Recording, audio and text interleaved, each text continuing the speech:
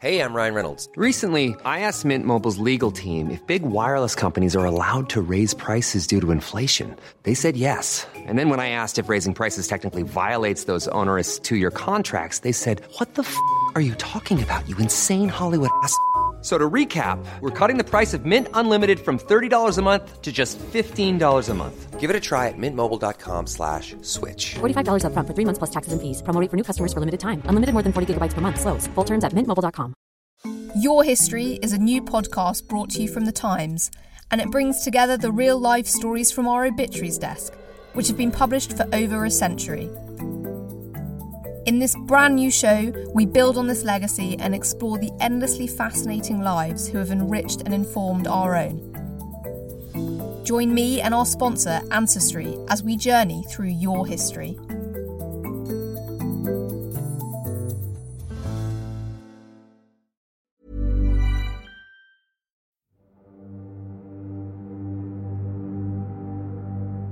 Nine years ago, a young woman named Agnes Wanjiru was found dead, her body left to rot in a septic tank in Kenya. Nearly a decade on, her family is still waiting for justice. As a family, there's a lot of pain. We just hope for justice, only that. The investigation into her murder has now been reopened, and the person she was last seen with, someone who was never questioned by the Kenyan authorities, was a British soldier. The allegation that one of these soldiers made was that there was a British soldier who had been overheard bragging, boasting, laughing about having been involved in the death of a woman in Kenya. You're listening to Stories of Our Times from The Times and The Sunday Times. I'm Manveen Rana. Today, 9 British soldiers and the murder of Agnes Wanjiru.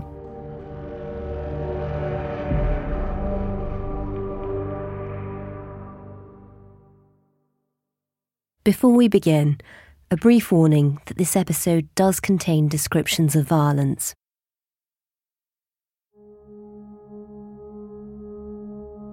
She was kind, caring, jovial, happy. Also, she was social with people. That's Esther. I'm talking to her on the phone from her home in Nanyuki, Kenya, and she's telling me about her aunt, Agnes Wanjiru. She used to take care of us when Mum was not in, cooking for us, washing clothes for us. Esther's aunt, Agnes, went missing one night in March 2012.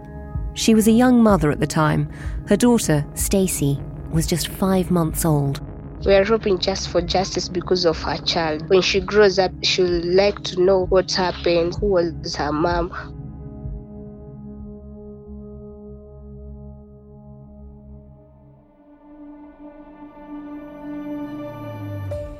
So my name is David Collins. I'm the Northern Editor for The Sunday Times. And my name is Hannah Al-Othman. I'm a news reporter for The Sunday Times based in Manchester. David and Hannah are the 2 journalists behind a major investigation by The Sunday Times looking at the case of Agnes Wanjiru.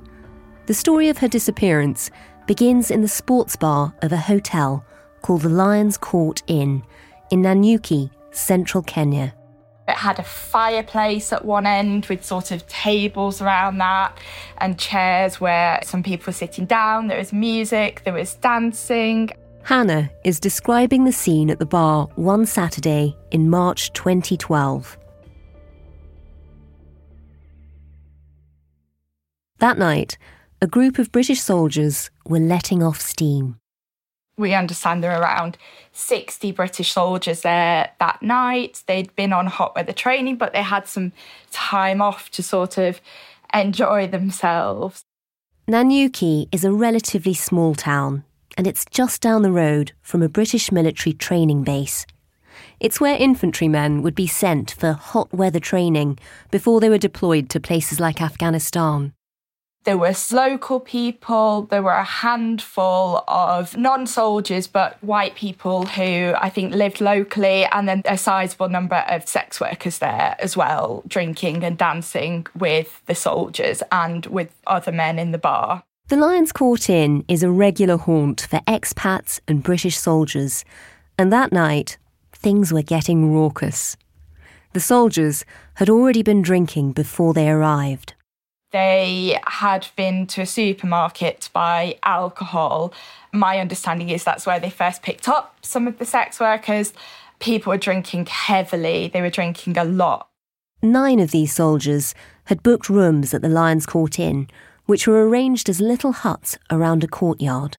One of the people I spoke to, his recollection was the closest ones were about 5 minutes walk from the bar. Some were a bit further away. They would go to the bar, have a drink, have a dance with a girl, take her back to the room and then come back and do the same again and pick up another woman. And some of the men were doing this all night. At the time, Agnes was supporting herself and her daughter through sex work. Hannah and David heard that British soldiers would pay up to £30 for sex, but sometimes, in Nanyuki, they would only pay a couple of pounds a time. This was nearly a decade ago, and the difficulty is that the men that we're speaking to, they don't remember the names and the faces of the women that they had sex with that night. They don't think they saw Agnes, but our understanding was that she was in that bar. She was there with 2 friends. And I imagine she was among the women that were being ferried back and forth to these little individual huts where the soldiers were staying. That's what the accommodation was like. The hazy accounts of the soldiers were just one piece of the puzzle. David and Hannah have also been trawling through leaked documents which revealed details of what happened that night. So what we know, on the 31st of March 2012, which was a Saturday, Agnes had her daughter Stacey.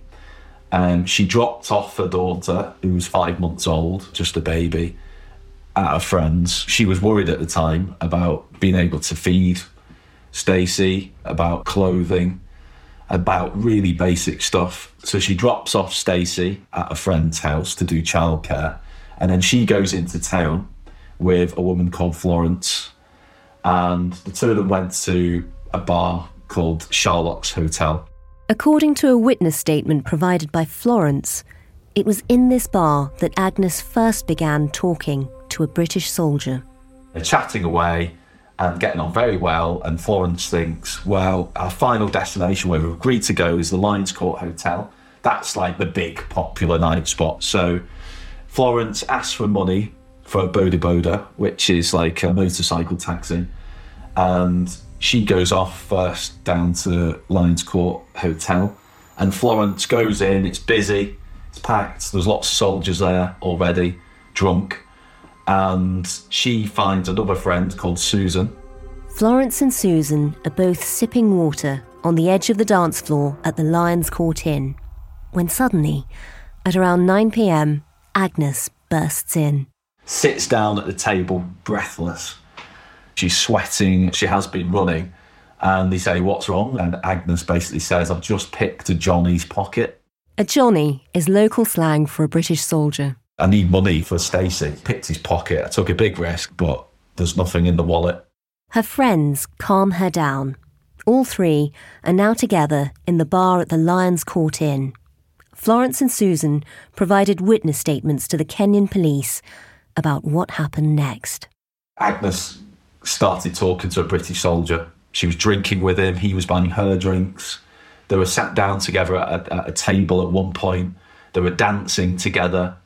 And then they both saw Agnes and the soldier walking out of the bar towards the area of the hotel where the rooms are. And they're being escorted by a night guard employed by the hotel. They went inside, and then what happened shortly afterwards was a night porter overheard what he describes as a fierce row going on in the room between Agnes and the soldier. He just hears their voices. He doesn't see them. Back in the bar, Agnes's friends are wondering where she is. So Florence leaves at 12 o'clock because basically her mum rings and says, you've got to come back and look after your baby. Susan stays longer, waiting for Agnes. So she doesn't want to leave her on her own in a big group of British soldiers getting rowdy. So she stays till 3 o'clock in the morning, and still Agnes doesn't appear. Eventually, Susan heads home too. And that is the last anybody sees of Agnes walking off to the room with that soldier. The next day, Agnes's family are starting to panic, especially her sister, Rose. Here's Rose's daughter, Agnes's niece, Esther. When Mom came at home, she found that she's not in, and then she asked where she has gone, and then my sister said that she had gone with her friend Florence. The following day, we kept waiting for her to come, and then she had not yet come. Because she got a child, she got Stacey, a 5-month-old baby who's still being looked after by her neighbour. It's not like Agnes to just leave Stacey. They realise Sunday afternoon something is badly wrong. Her family, her friends and the police begin a search. They asked if Rose had seen her, and then Rose said no, she had not seen her from the previous day that she went missing. Rose learned from Susan that Agnes had met a British soldier at Transcourt Hotel, and they went to her room. Rose frantically looked for Agnes with her uncle, but they did not find her. Her friends went back to the hotel where Agnes was last seen. They did a search of all the rooms. I don't know how thorough that search was by the staff of the hotel. And then the police do a search as well. They don't find anything suspicious, they say. And that is basically it. That is all that happens. No sign of Agnes emerges in the days and weeks that follow, until 2 months later, back at the Lions Court Inn. The hotel manager was walking around the grounds of the hotel and he smells a fetid smell. He decides that the sewage system needs to be cleaned. All the waste and sewage for the hotel goes into these 3 septic tanks. The head of maintenance heads down and opens up the manholes, these big metal lids, and he lifts one off and looks inside, and inside the tank he sees a submerged body. The submerged body was Agnes. She was naked, except for a white bra and a necklace. When she was found, they discovered that she'd been beaten and she'd been stabbed. It was her sister, Rose, who had to identify the body. Rose, with friends and family, went to the mortuary to confirm Agnes' body. Rose broke into tears. She felt so bad because even it was difficult to know the body because some parts were not there. So it was painful, even for her, to identify the body because some parts of the body, they have been cut. The post-mortem examination would later conclude that as well as being badly beaten, Agnes had died as a result of stab wounds to her lower right abdomen and her chest. A detail that Hannah and David keep coming back to is that on the night that Agnes disappeared, the hotel was busy. Surely somebody must have seen something. People about all night on the phone, having a cigarette, nipping back to their rooms for some more cash or to check on their belongings. These were small double rooms, but in some cases there were 3 soldiers sharing one room, and they would bring girls back at the same time. So there were a lot of people who were about that night all night. This was a brutal murder. These were small rooms. If someone has been stabbed, someone will have cleaned that up. I don't think this is something that could be done discreetly. You know, there is a suggestion there that people will have seen and heard this. So why, nearly a decade later, is Agnes's family still waiting for justice? It was difficult because Rose had 5 children, which it was difficult to raise together with Agnes' daughter. And also she felt bad because she was their last born, who they felt that maybe she could one day come up and look after their family. At the time, Agnes's sister, Rose, was struggling to take care of Agnes's baby, Stacey. The baby was every time crying. At that time she was 3 months and she was breastfeeding. Now at this time Mom was struggling to look for milk, any other food so that she can stop crying, making her happy at times, but the baby was still resisting. She was just crying, so it was sad for Mom. Even for the time that she was looking, she was not good. It was sad. She was a young mother. She was only 21 years old and her daughter was just 5 months old, and her daughter has never known her mum. You know, Agnes's family are all quite understandably, they're distraught by this because this was a sister, a daughter, a mother, and they loved her and they feel that they haven't had justice for this. She was a poor woman. She didn't have a lot of money, and they feel that because of her standing in society, that her life has, you know, not been valued as worth that much, and they just really want justice.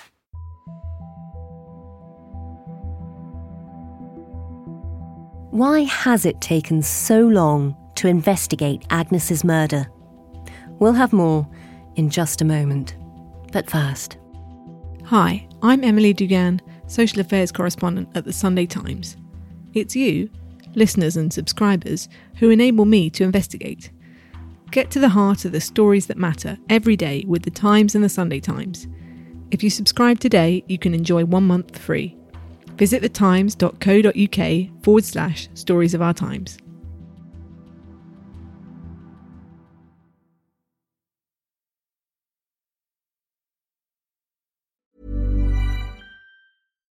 Millions of people have lost weight with personalized plans from Noom. Like Evan, who can't stand salads and still lost 50 pounds.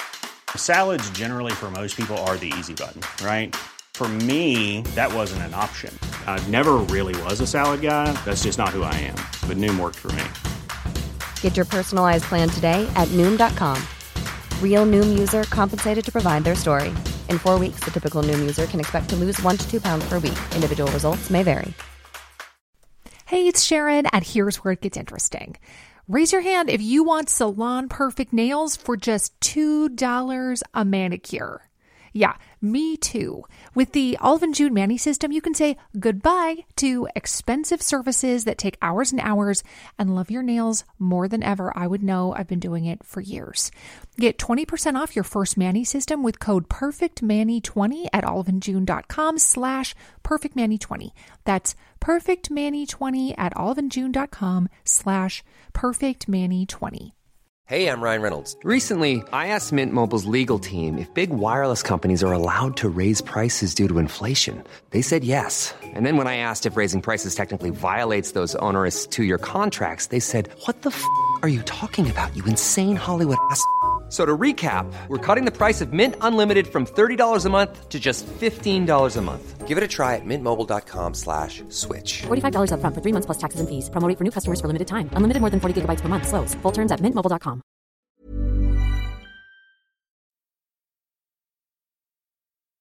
David, you've covered this story for more than a decade now.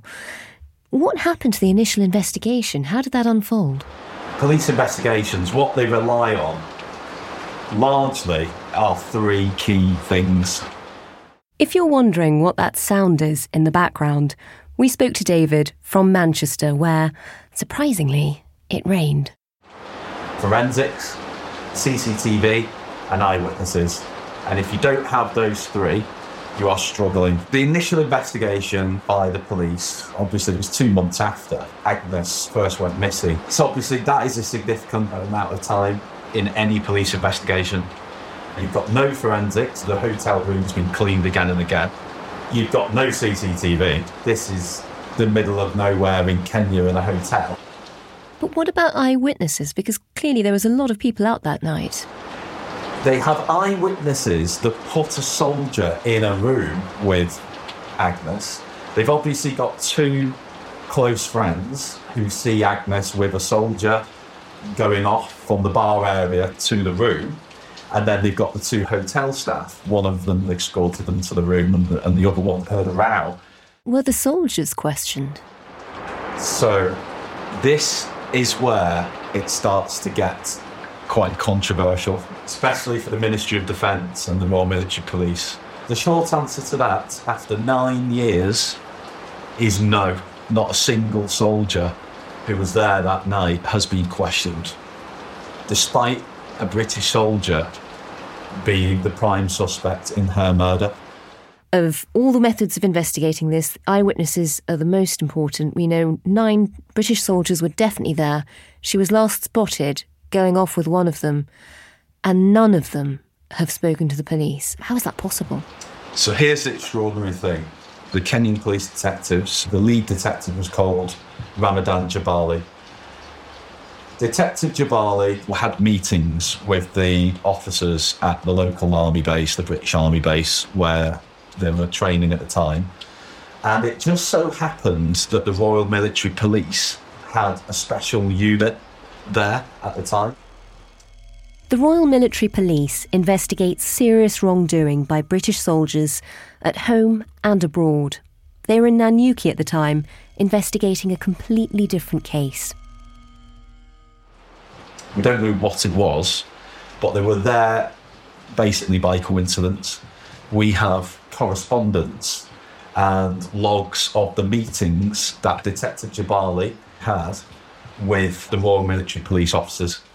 Initial inquiries were carried out. So they confirmed the names of the soldiers, the 9 that were there that night.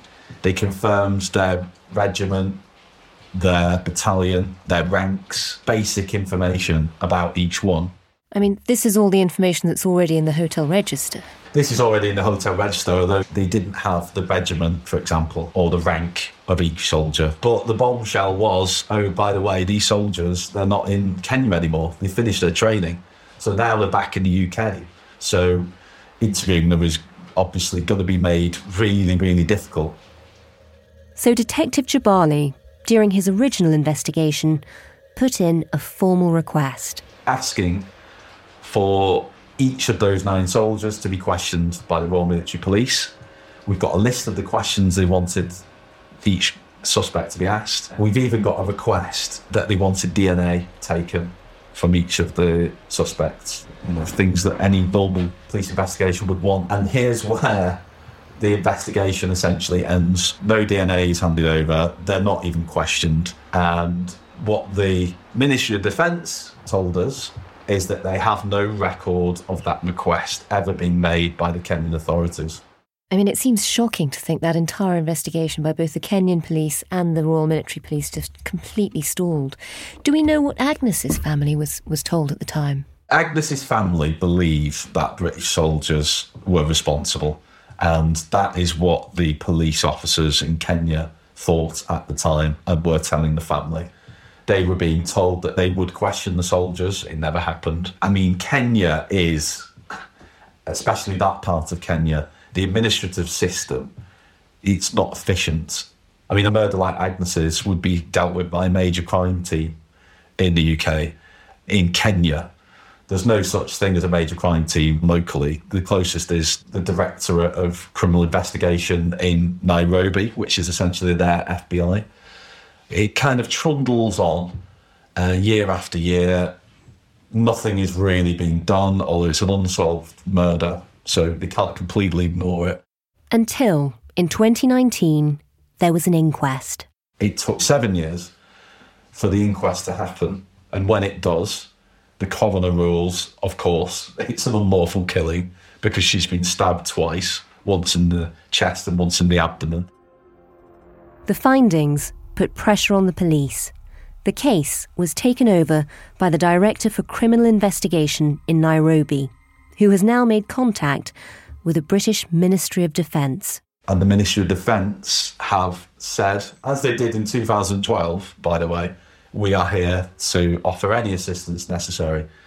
This new team of police have told the family categorically, we will go to the UK if that is what is required to interview those soldiers. If that's what it takes, we will travel to the UK to speak to this group of soldiers that we think might be responsible.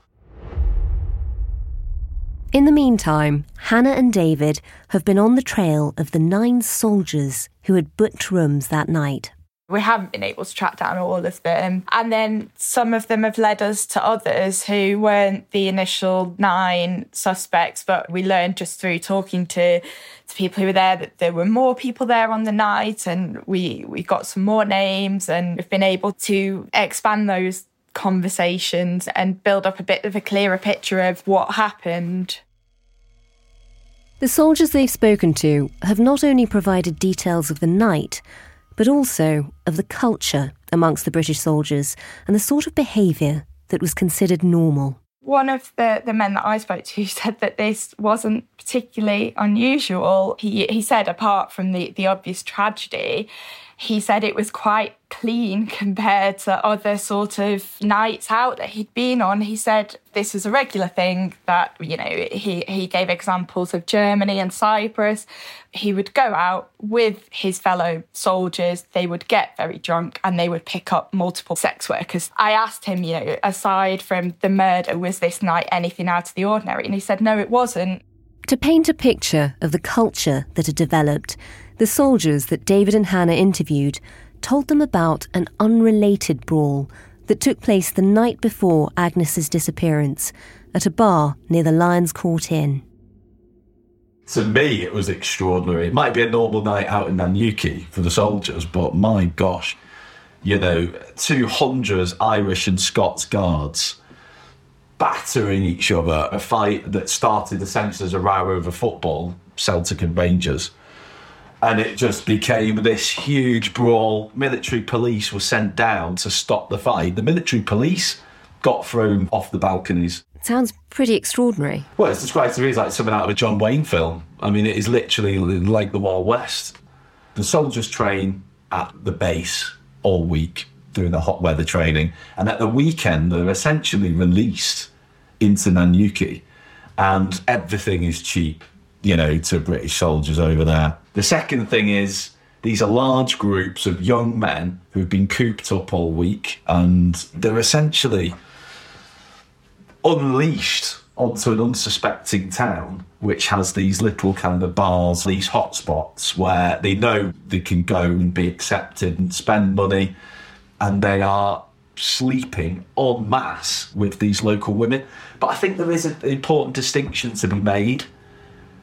When we talk about sex workers in this country, we get an image of professional sex workers. In Nanyuki, they were basically local women. A lot of them have jobs in the day, but they know that by going out and essentially pulling a soldier and going back with him that night, and soldiers can pay around £30, although some of the women sleep with soldiers for much less, that is the equivalent of a week's salary. Nanyuki is a poor area. I mean, it has some really extreme deprivation, particularly in the suburbs where Agnes was from. And the streets are essentially made up of shacks where people live, corrugated tin roofs and very basic walls. This is where these women are from. Some of them are reliant, and as Agnes was, on hooking up with a soldier and getting paid for it. According to the soldiers that Hannah and David spoke to, the kind of behaviour that took place in Nanyuki in 2012 was not out of the ordinary. One of the people that I spoke to, I said, how many of the men were having sex with sex workers? And he said it was everyone. And he said, people had wives and girlfriends and in some cases children back home, but this was just something that they did. We learned that they were HIV tested when they returned to the UK. And then the allegation that one of these soldiers made was that he was of the belief that senior people in the regiment would have known about this. He said there were rumours that went around, and I asked whether he thought the British Army had covered it up, and he said, I don't know that. But he said within the regiment, he believed that enough people knew about this, that there had been attempts to keep it quiet. Another thing we learnt as well was that on later postings, there was a British soldier who had been overheard bragging, boasting, laughing about having been involved in the death of a woman in Kenya. We don't know who that is, but our understanding is that someone has sort of claimed responsibility in private to other soldiers. Were you quite surprised about the picture they paint of British military culture? Yes, I mean, you read the odd story in the tabloids about, soldiers behaving badly. But I think the extent of it shocked me and how widespread it was. If this soldier's account is to be believed, and I have no reason to doubt it, how much an ingrained part of the culture it is. One of the soldiers Hannah spoke to explained that this behaviour wasn't limited to junior soldiers. He claims that all ranks who were out in Kenya were there that night. Those sort of details I found quite shocking. This would have been an awkward murder diplomatically for them. We have an arrangement, the British government, with the Kenyan government, and it's a defence agreement, which means that we can have a base there. And that base comes at a cost. The Kenyans don't let us have it there for free. In exchange, we allow the Kenyan Defence Force to train with our regiments, so the Kenyans get training out of it. The local economy benefits. I mean, the British government say it's worth roughly about 10 to 20 million pounds a year to Nanyuki and the surrounding area. So the Kenyans want that investment. But the British training camp hasn't been without controversy. And it's not the first time that the behaviour of soldiers in this part of the world has made headlines. Last year, the Parachute Regiment went there for training. The Paras, they are an elite force, really. The best of the Paras are essentially the SAS. And there were stories that came out which were just extraordinary. It was local women being slept with in exchange for money. And a lot of the Paras, according to reports, were sleeping with women with no protection. So there was a moment where the commanding officer of the Paras said to his battalion, "How many of you have slept with local women?" And 60 put their hands up. And then he said, "How many of you slept with local women unprotected?" And 30 kept their hands up. And they had to do a mass HIV test of those soldiers because HIV is quite prevalent in that area, especially amongst sex workers, which is exactly the same as what we understand happened in 2012 when Agnes was murdered. The soldiers that were there at the time came back to the UK and had a mass HIV test. So it begs the question, what on earth are the British Army thinking when we're going to these places? Is that an acceptable way for soldiers to behave? I genuinely find it quite shocking. It's like the behaviour that you hear in the 18th century. This is a modern fighting force. The army's slogan is, "Be the best." Well, we don't act like it, in these places, certainly not on that evidence. I think it's really shocking for anyone, reading what's happened. It really subverts a lot of people's idea of how the British military act. You sort of imagine they're ambassadors for the country wherever they go. And I mean, this is just shocking behaviour. But what will reopening the investigation mean for the military now? They do not like investigations like this. I've reported on alleged war crimes in Afghanistan for a long time and, all the way through the Iraq and the Afghanistan inquiries. Operation Northmore was the investigation into any wrongdoing in Afghanistan by British forces. We had evidence that there was a lot of political pressure to close those investigations down. The Ministry of Defence don't like it because it damages our reputation, and it's a difficult area for this country because it is politically toxic to take up any stance against the armed forces. They do a lot for us. They fight for us around the country. They've made huge sacrifices. There is a huge sympathy for the armed forces, but that doesn't mean, in my opinion, that they can do whatever they want. Justice has to be served. And if a girl has been murdered, that has to be explored to the absolute nth degree, inside and out, to get to the truth of what happened. Because at the end of the day, it reflects on the UK, it reflects on all of us. If this is what the British Army is doing abroad, what does that say about Britain? Hannah and David approached the Ministry of Defence, putting all the allegations to them directly. This was their response. In 2012, Special Investigation Branch carried out initial inquiries in Kenya, including providing information about British personnel to the Kenyan police. No further requests for assistance were received. Following conclusion of a Kenyan inquest in 2019, we are aware that the Kenyan authorities are looking into this incident.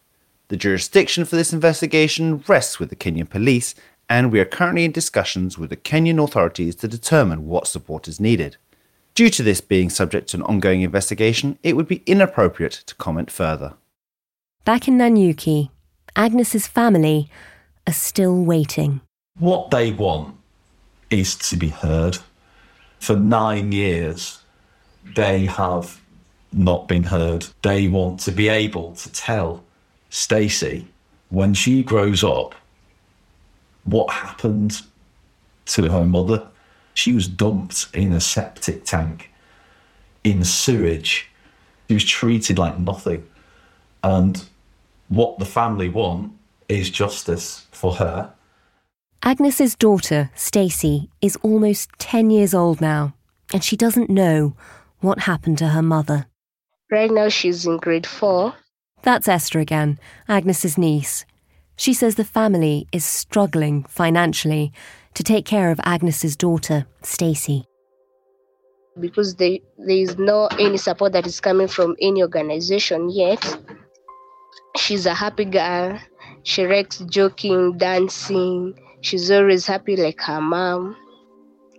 We love her very much because she always keeps the smile in our family every day whenever we see her. She has not yet known that what happened to her mother. She has not yet been revealed what happened. But whenever she sees the photos of her mom, she always she says it is Agnes, but she doesn't know who's this Agnes. Maybe when she grows up, when she reaches that age that she can be told, because at this time she's still young, she can't be told everything because maybe she'll feel bad. The family thought at that time there'll be justice so that the child can get her right. For now, it has been years still, yet no justice has been yet found. I don't know even what I can say because as a family, we feel there's a lot of pain. Yeah, we just hope for justice, only that.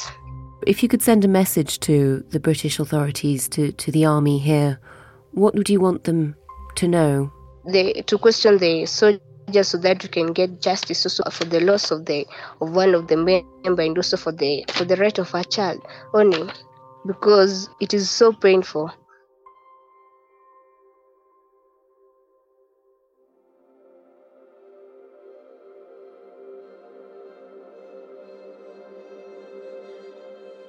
You've been listening to Stories of Our Times, a podcast brought to you thanks to the subscribers of The Times and The Sunday Times, with me, Manveen Rana, and my guests, Agnes Wanjiru's niece, Esther, the Northern editor for The Sunday Times, David Collins, and news reporter for The Sunday Times, Hannah Al-Othman. You can read more of their work at thetimes.co.uk or in print on Sundays. The producer today was Leona Hamid, the executive producer was Asir Fuchs, and sound design was by Falcon Kisselturk. If you'd like to get in touch with us with any thoughts on what you've just heard, or any ideas you'd like us to pursue, then please do drop us a line. You can email us at storiesofourtimes@thetimes.co.uk. Thanks for listening. See you tomorrow.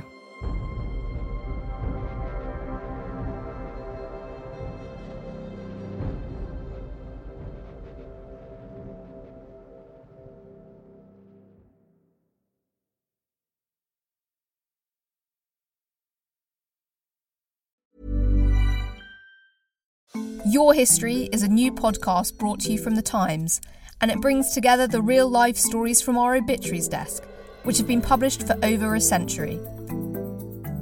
In this brand new show, we build on this legacy and explore the endlessly fascinating lives who have enriched and informed our own. Join me and our sponsor, Ancestry, as we journey through your history.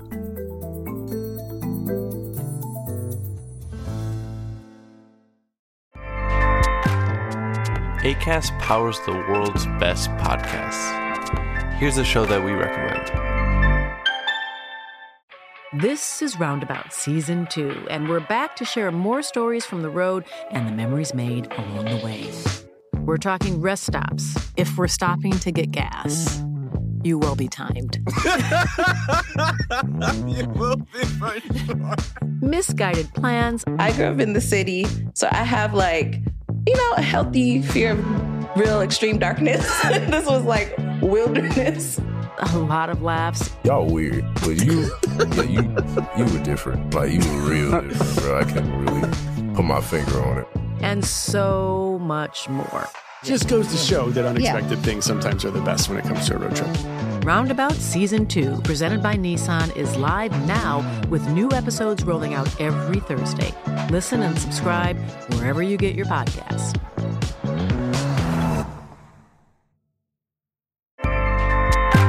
Acast helps creators launch, grow, and monetize their podcasts everywhere. Acast.com.